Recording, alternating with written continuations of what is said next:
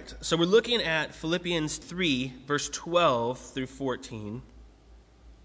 And Paul is kind of following up at this point what he's already spoken to us in the beginning of chapter 3. He's kind of started off with a warning, and he's given the church a warning about those who will come in and will try to deceive them by saying that they need to have not only faith in Christ, but they need to participate in the Jewish ceremonial laws and the portions of the law, such as circumcision. And so Paul writes to warn them of that, but he's kind of coming to a more specific exhortation.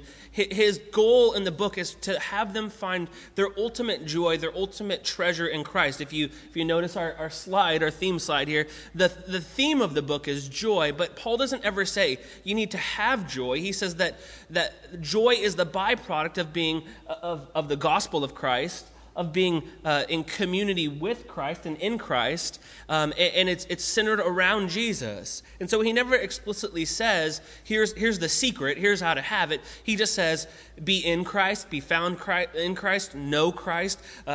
We are partakers in Christ together. We're partners in Christ. And so he uses these terms off and on throughout the book in different ways. But what he's telling us is that ultimately our joy and our greatest satisfaction is going to be found in Christ. And we said that there's a difference between joy and happiness. Because when we look at happiness is based upon circumstances. And when we base our happiness upon circumstances, our happiness, we can tend to become unhappy pretty quickly. I've seen this video recently that's going around YouTube where this guy gives someone like a lottery scratcher, and they scratch it, and they find out that they're a winner. They're like, I won like the jackpot, like I'm like a millionaire.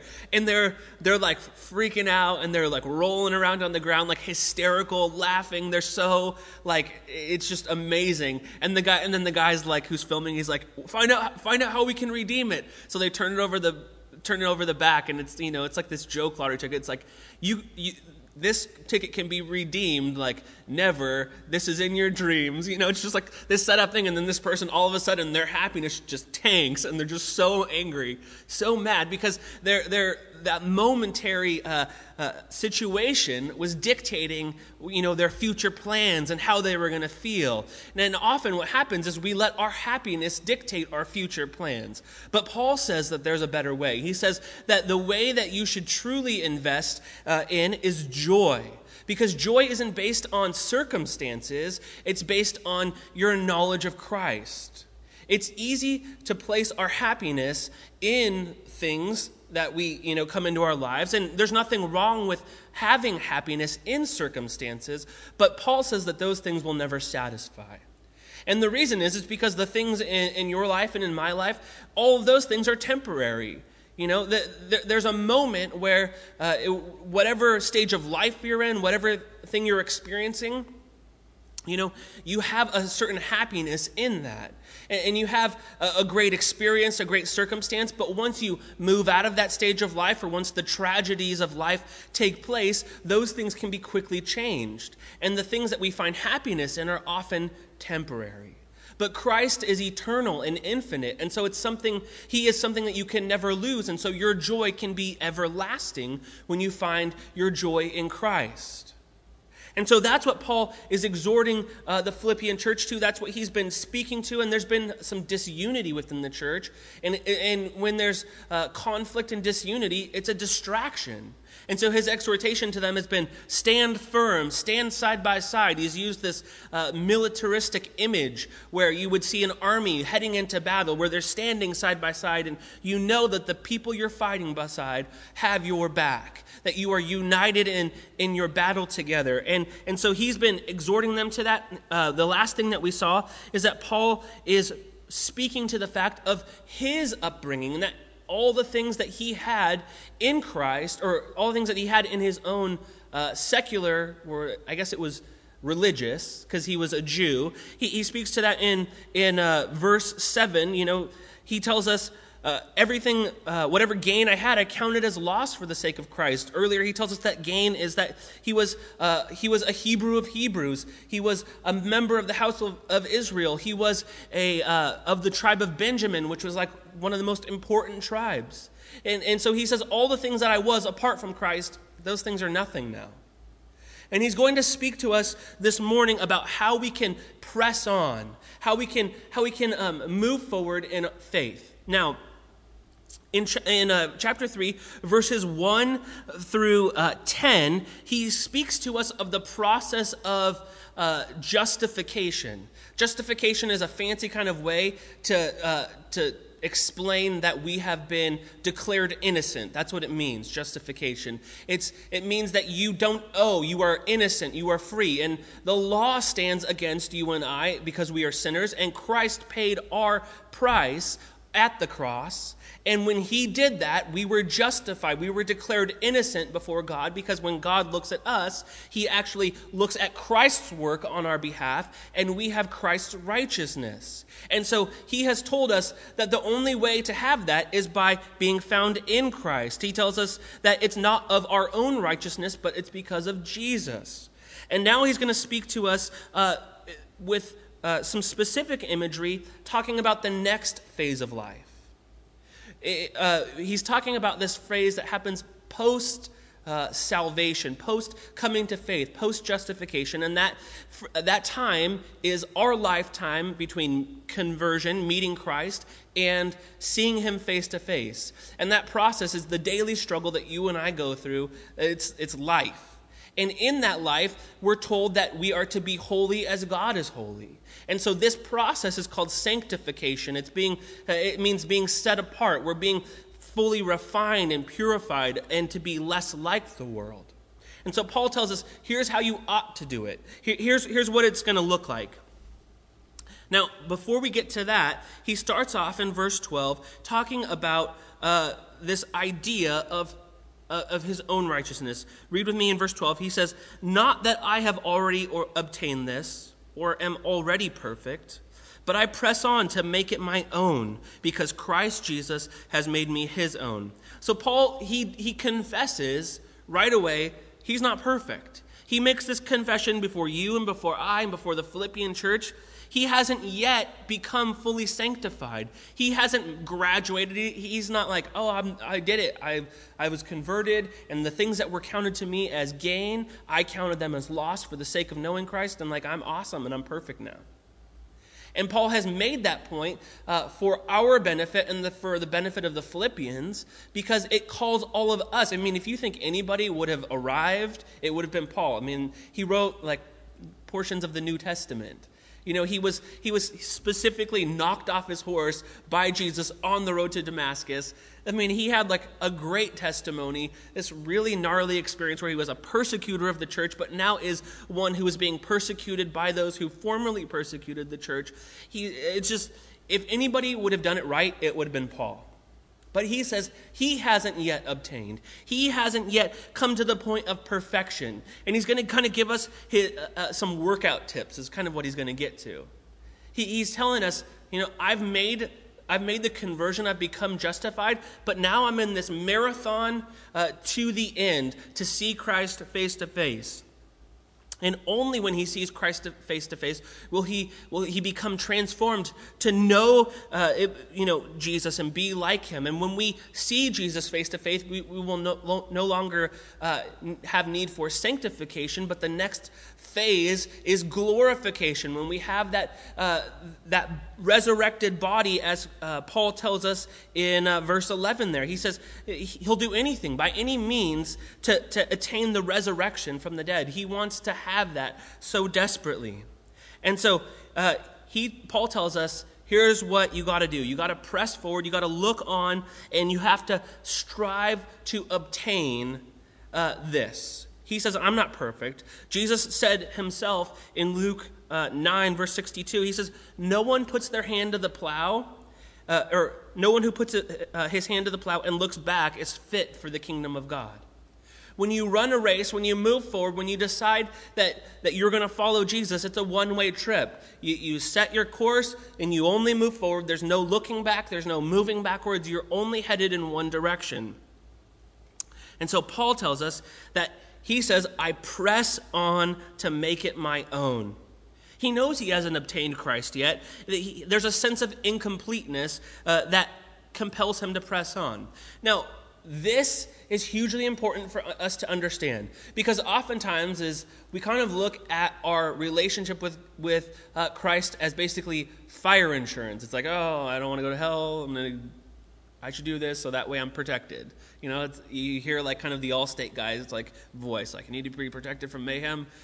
Bam. He's giving this example, and that's kind of the way that we treat it. But Paul says that there's no room for complacency. And oftentimes what happens is we tend to fall into a mindset of complacency or a lifestyle of complacency. Complacency is the enemy of growth. And Paul tells us, I want to press on. I want to know Christ. I want to move forward in sanctification.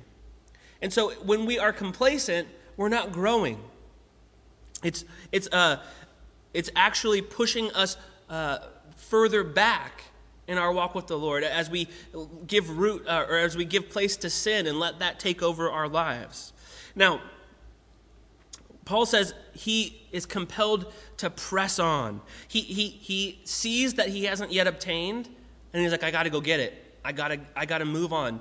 I got to have my eyes on the prize, and I have to move forward.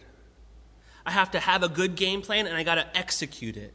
It's not enough to just have the theory, but you have to go and do it. James tells us this in terms of being hearers and doers of the word. We can't just be hearers. It's not enough to have book knowledge. We need to be doers of the word. We have to go and execute it.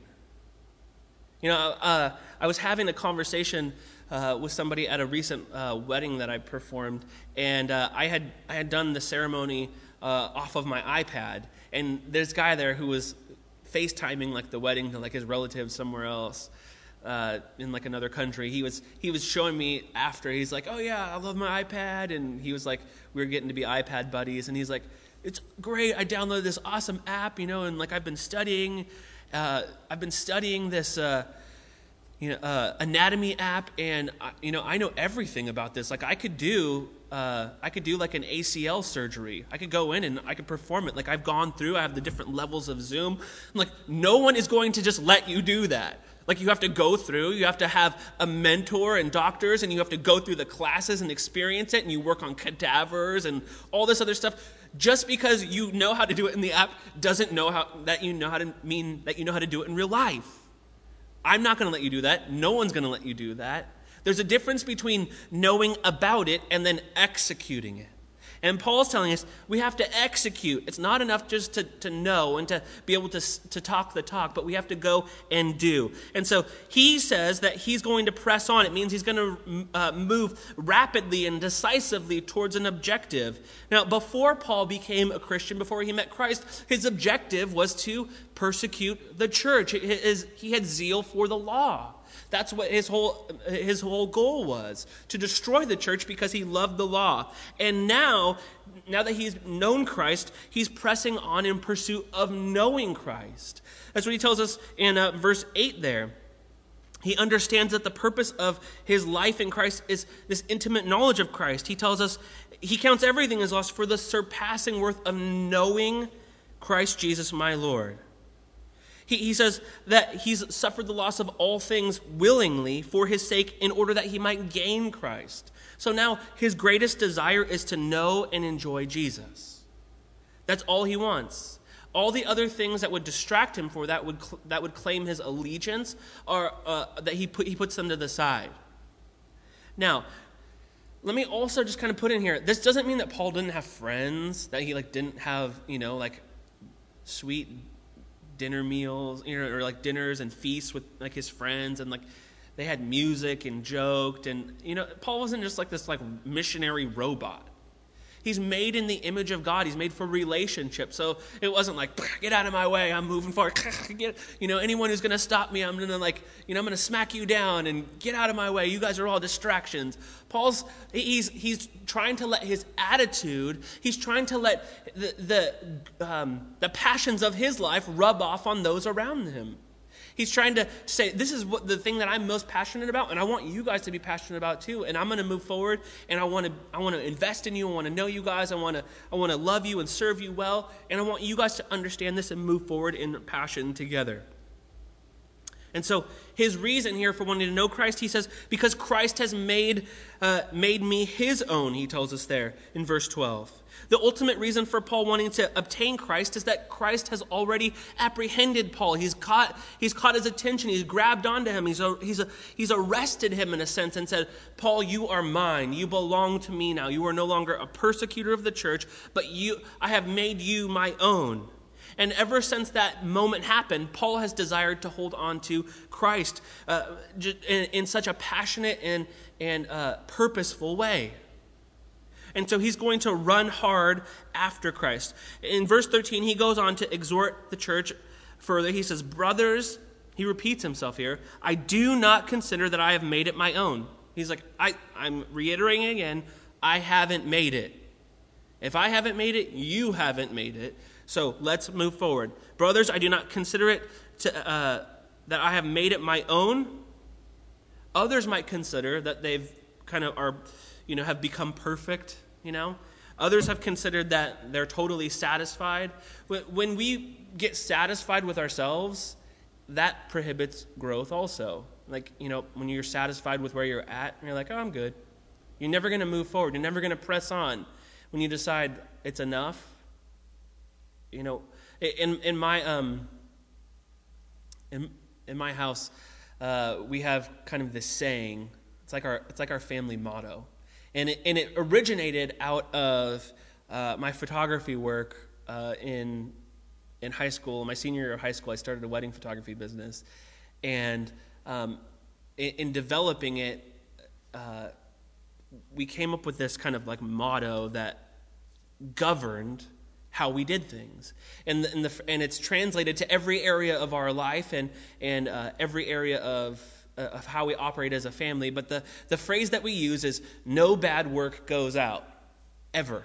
No bad work. Good work might not go out. Only great work goes out. No bad work goes out, ever.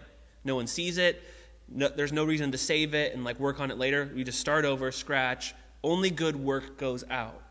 Because when we give place to okay work or marginal work or mediocre work, then we're never going to press on and move forward and excel, and we're not going to come together as a family and create new solutions and opportunities and encourage one another. It's going to be all right.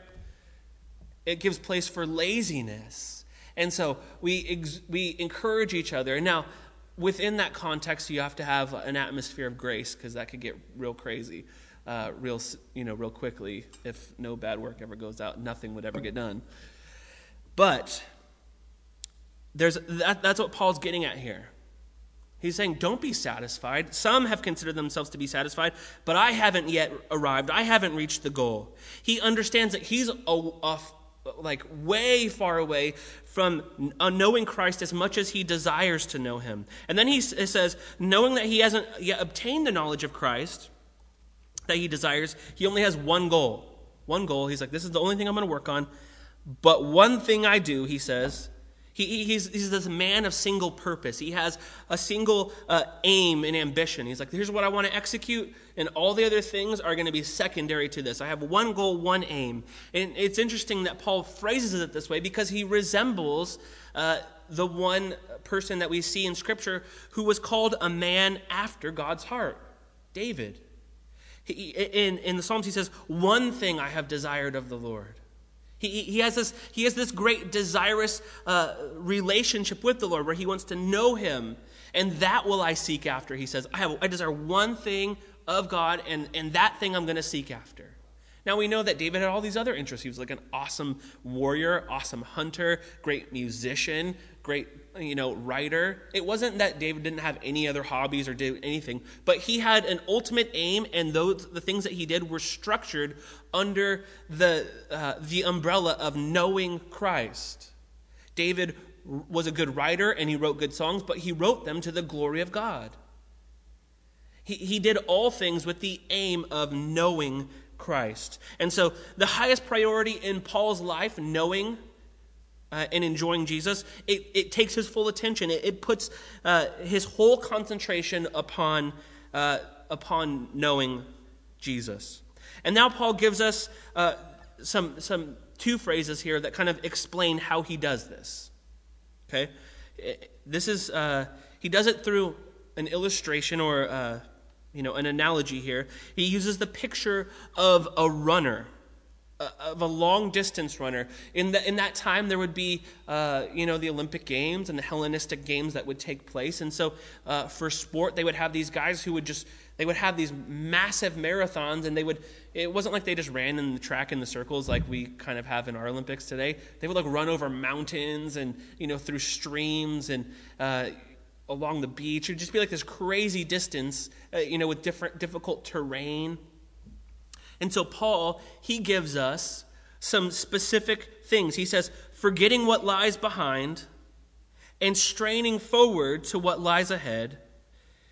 He gives us those two things. That's what, if you want to gain Christ, here's what to do. Forget what lies behind and strain forward to what lies ahead.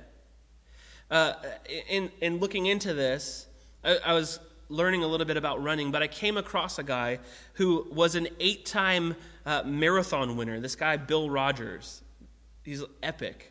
And his running resume is insane. He's won the Boston and New York marathons 4 times each. Just to win once would be awesome. But to win 4 times each, 2 separate races, and he runs about 25 races a year.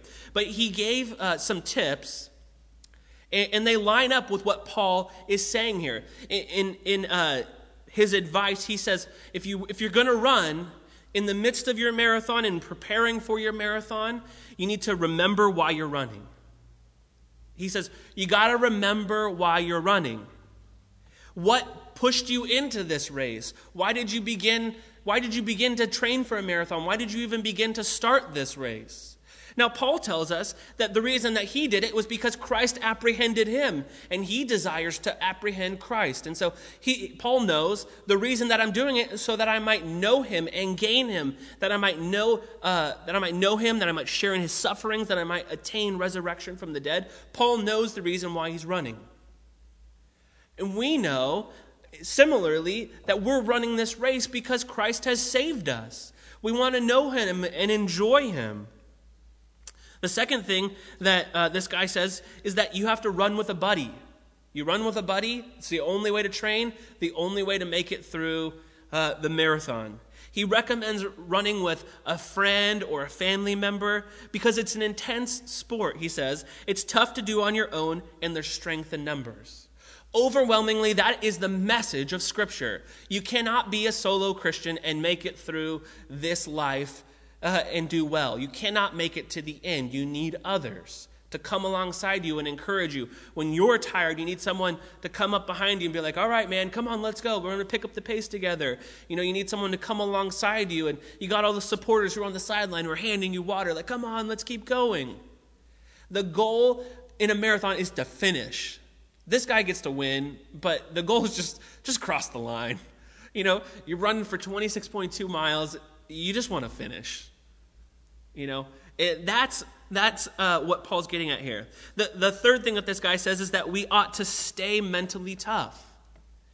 He says, your mental toughness is going to be tested during these miles. Don't give in to periods of self-doubt and discomfort. Remember all the training you have done and have faith in it. Think about how hard you've worked and how rewarding it will be to complete your marathon.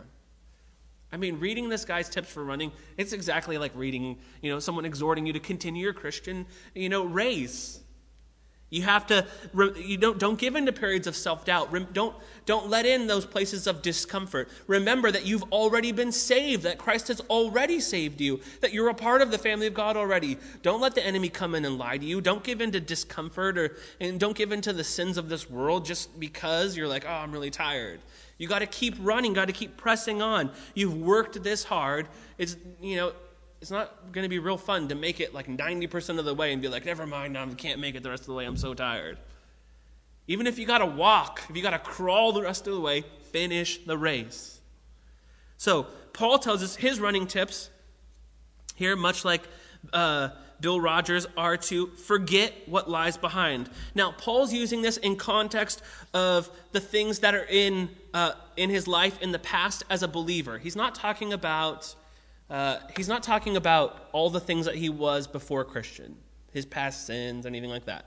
Paul's saying, the things that I've accomplished so far in my Christian walk, I can't be looking back at those. I don't have time to be like, oh yeah, I did a really good job at, preaching at that place. I don't have time to sit back and admire, my Christian trophies of like all the good I've done or the people that I've ministered to. Paul's like, I don't have time for that right now. I'm in a race. I'm moving forward. I'm pressing on. He's already achieved so much. And if anybody had, as we said, cause to look back at their trophies, it would be Paul. He had accomplished so much, done so much, taught so much. He was walking faithfully in the Spirit. If anybody could have said that they have arrived, it would have been Paul. And he would have had the ability to look back at his trophies. But Paul says, I got to forget all that. Those things are distractions. He didn't let his mind dwell on those things.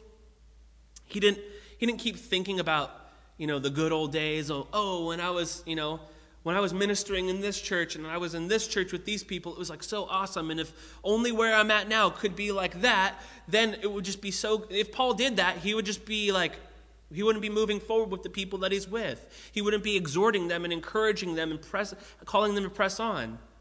He would just be looking at the past and creating these poor benchmarks for himself. So he doesn't use his memory of past events, things that God has accomplished in him and through him to create self-satisfaction. He doesn't use those things as opportunities to be like, well, that was really hard and I did a lot of good work, so I'm going to sit down and take a rest now. Paul keeps moving, and he says that we ought to keep moving too. Don't get distracted by the trophies of the past. Don't get distracted by all the sponsors who are on the side who want to give you stuff, who want to create this curated running experience. This is just you, the road, and the people who are moving with you. That's it. You just keep moving. So we need to have this singular vision, this one ambition, this one aim. Now, what he does do, he forgets the past, and then he strains forward to what lies ahead.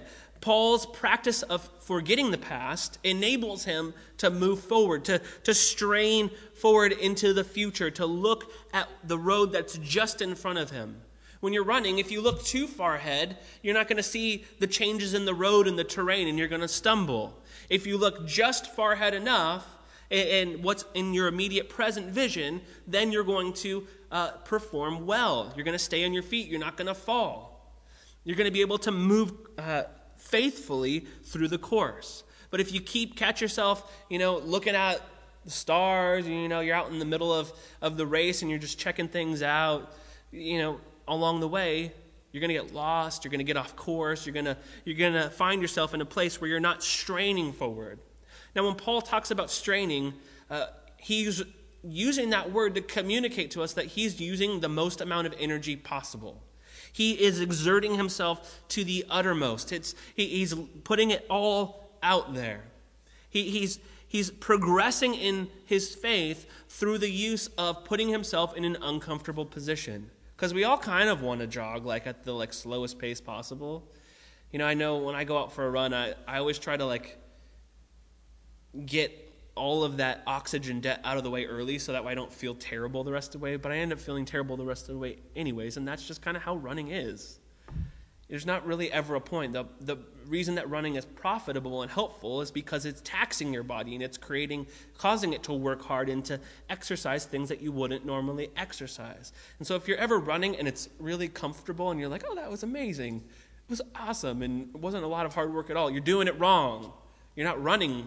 You're on a photo walk, messing around. And so Paul says you have to strain, you have to move forward. And when he talks about this, he's kind of using this picture of almost the baton handoff. When you see that in the Olympic relays, where they're running with that baton, and then they have someone who's running just in front of them, and they have the stick, and they're running, and they go, and they're straining as far as they can, just so the other person doesn't have to slow down, and momentum can keep happening. And oftentimes, they'll run and strain even to the point that sometimes they'll just fall. They're putting all of their energy, all of their effort into moving forward. And so Paul expands his vision of the race now, knowing that he's so close to the finish line. In verse 14, last verse we're going to cover, he says, I press on toward the goal for the prize of the upward call in Christ Jesus. So Paul's manner of running, it's characterized, we know, by forgetting the past and straining forward to the future. But now he looks at a broader horizon. He sees the goal. He sees it in sight. He sees this finish line. Paul keeps running. He never gives up. He never slacks off. He never sits back in self-satisfaction. He keeps moving forward. That's what he's wanting to communicate to us. A runner should always concentrate on the goal ahead and keep moving forward. One of the tips that the runners were giving was that you shouldn't count your marathon by how many miles you have. You should count it by laps. So you always have a short-term goal and then a long-term goal. So maybe the marathon is broken up into a couple laps of 4 miles each. So you finished 4 miles and you finished 1 lap, and now you're going to go on to lap 2, and you're going to try to finish lap 2, and then finish lap 3, and by the time you get to lap 3, 12 miles are gone. You're halfway there. And so Paul says that we ought to have these goals, and it's smart of us to continue moving on in faith together by having short-term goals and long-term goals. Now these goals, they're defined by Scripture, by looking at how we can love and serve Jesus. And what we see them qualified as, Paul tells us, is Christ-like character. Later in the book of Galatians, he will tell us that these things are the fruit of the Spirit. We want to see those things manifested in our lives as we pursue sanctification. As we become more like Christ and separated from the world, we should become more like Jesus and have more of the fruit of the Spirit. We should see love, joy, peace, patience, kindness, gentleness, self-control. All of those things should exist within the life of the believer as you become more like Christ. You shouldn't lose more control of yourself. You should have greater control, because we see here in Philippians 2, verse 6 there, that Christ was obedient. Obedience requires self-control. You need to hear and have this gentle approach. He's humble. Those things characterize Christ. And so those things must also characterize those who are being set apart to be like Christ. So those are some short-term benchmarks that we want to see manifested in our lives. Now, Paul is determined to run this race well. He says that he presses forward. He forgets what's behind, and he strains forward towards what's ahead. He presses towards the goal for the prize of the upward call of Christ. Now, he's determined to run this race well, not just from the start, but to the finish. It's how you finish that matters. Paul wants to move forward, and he wants everyone to move forward faithfully. He concentrates on the finish line. No one ever asks, did you run in a marathon? They want to know, did you finish? Who cares if you started, but did you finish? Lots of people, start things, but then they don't finish. So finishing matters. And this is what, it seems like Paul is kind of speaking to us out of what we find in the book of Hebrews. It tells us in Hebrews 12, this is a great passage that comments on this. Hebrews 12, verses 1 through 3, about how we ought to run. He says, therefore, since we are surrounded by so great a cloud of witnesses, that is those who are watching our race, let us also lay aside every weight and sin which clings so closely, and let us run with endurance the race that is set before us. So he tells us there's two things that we got to do. Because we have so many people watching us and they're encouraging us and they're chanting our name as we run by, he says we ought to lay aside every weight and sin. You notice how there's two separate things there? It's not just lay aside every sin, but there's also weights. There's just things that you don't need to be carrying, things that are pointless. Sometimes our sin is weighing us down, and says we got to cast that off. Those things cling to us easily, but also sometimes we just have these extra weights on us. And we need to get rid of those things, those trophies of the past, those things that are distracting us from moving forward. So he says that we should run the race with endurance that's set before us, looking to Jesus. So again, eyes on the goal, eyes on the prize, looking to Jesus, the founder and perfecter of our faith. So he's the one who called Paul, who for the joy that was set before him endured the cross, despising the shame, and is seated at the right hand of the throne of God. So the writer of the book of Hebrews is saying that Jesus has already run this race. He was the one who he's the founder, the perfecter. He saw that we were the prize before, and for the joy that was set before him, he endured the cross. He endured that race. He despised the shame and is seated at the right hand of God. He's the victor. He's the one who's finished. So he's sitting there now in achievement. And then he tells us in verse 3 of Hebrews 12, consider him who endured from sinners such hostility against himself, so that you may not grow weary or faint-hearted. So he's telling us, keep your eyes on Jesus, because this happened to Jesus, and Jesus endured well. So if anybody knows how to get through this, it's Jesus. So if you need a coach, you should probably talk to the one who's finished. And he's endured all the things that you're going to experience. You need to keep your eyes on him.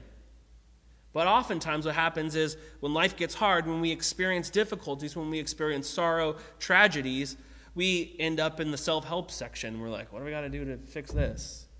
You're wandering around Barnes & Noble or, Borders or something. You're looking at all these books, trying to find out okay, how can I get through this? How can I get through this season of life or this circumstance that I'm in? And Paul says, look to Jesus, who's already won. He is already the glorified Son. He's already upon the throne. He's already finished. So if you're having difficulty getting through these things, go to the one who's already gotten through them. He's going to give you what you need. And so he's the one who has called Paul. Paul tells us, he's moving towards this call that Christ has placed upon his life. He says it's a prize. It's something that he's been given as a reward. In 1 Corinthians 9, Paul will say to the Corinthian church, do you not know that in a race all the runners run, but only one receives the prize? So run that you may obtain it. Paul's telling them, don't be a lazy runner. You don't enter the race to just run it for the heck of it. You want to run, and you want to run well. Now, here he's saying, Christ has called me, and I'm going to run for that prize. I'm going to make it to the end for the upward call of God. And he's letting us know that the reason that he's pursuing this is because God has placed this call upon our life. It's not, Paul doesn't just decide he was interested in this. It's I want to be a runner. This seems cool. This seems fun. God has called him, and he's responding to the call of God. He explains, or he kind of comments on this, that it's God who calls us. In 1 Corinthians 1:9, he says, God is faithful, by whom you were called into the fellowship of his Son, Jesus Christ our Lord.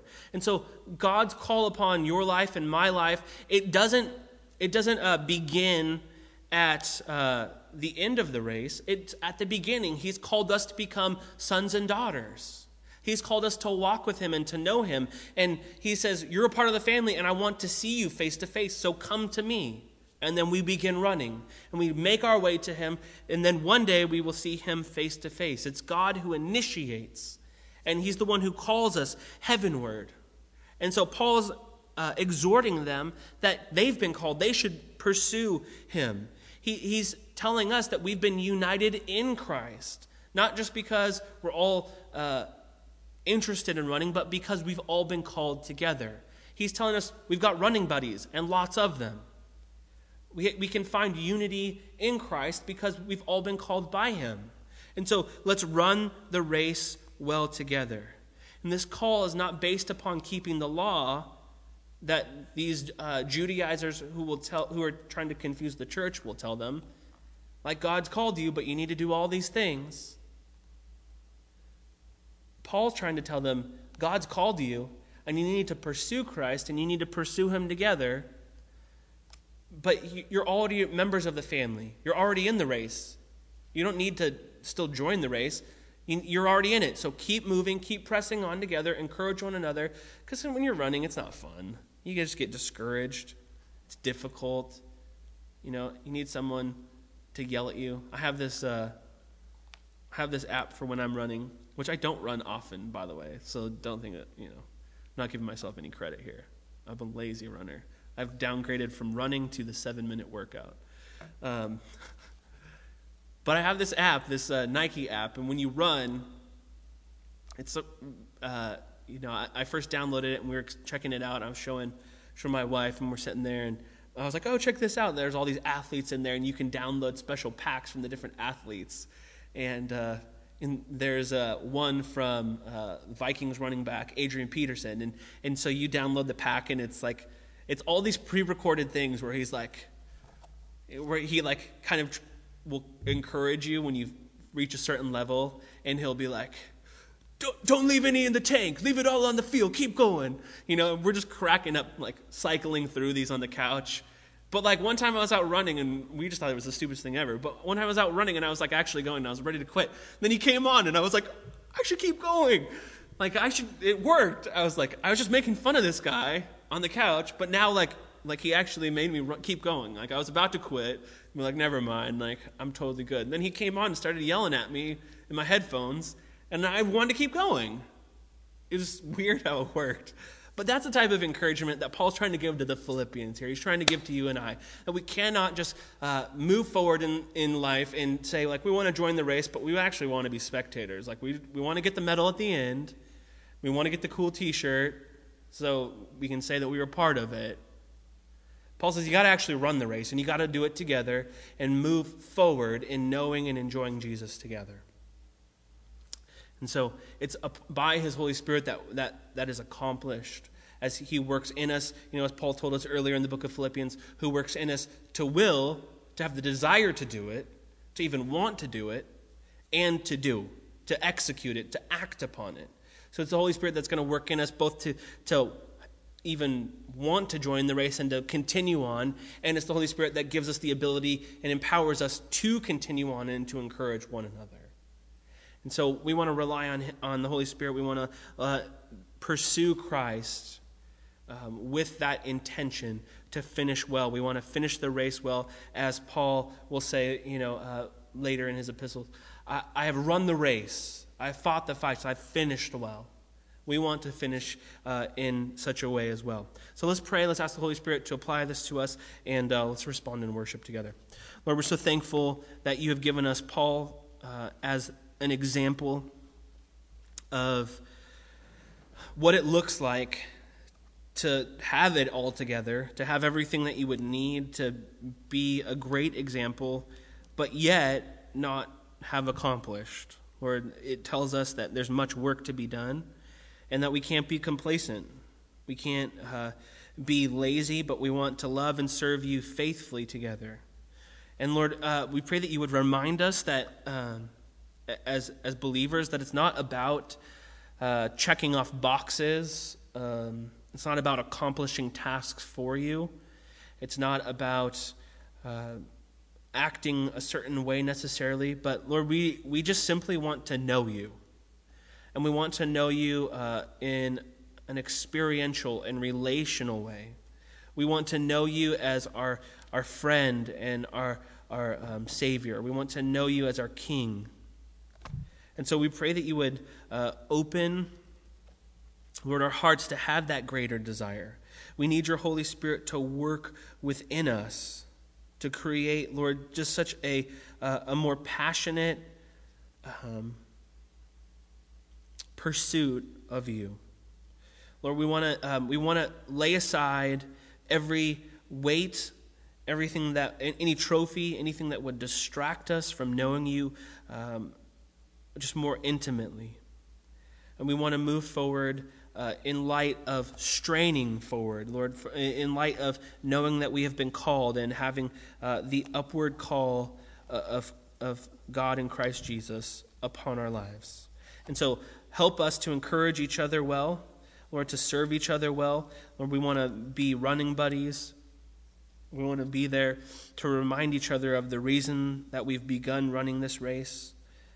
Lord, we're thankful that you use us, Lord, to serve one another. Allow us to manifest the fruits of the Holy Spirit, Lord, in our lives for your glory. We love you. Amen.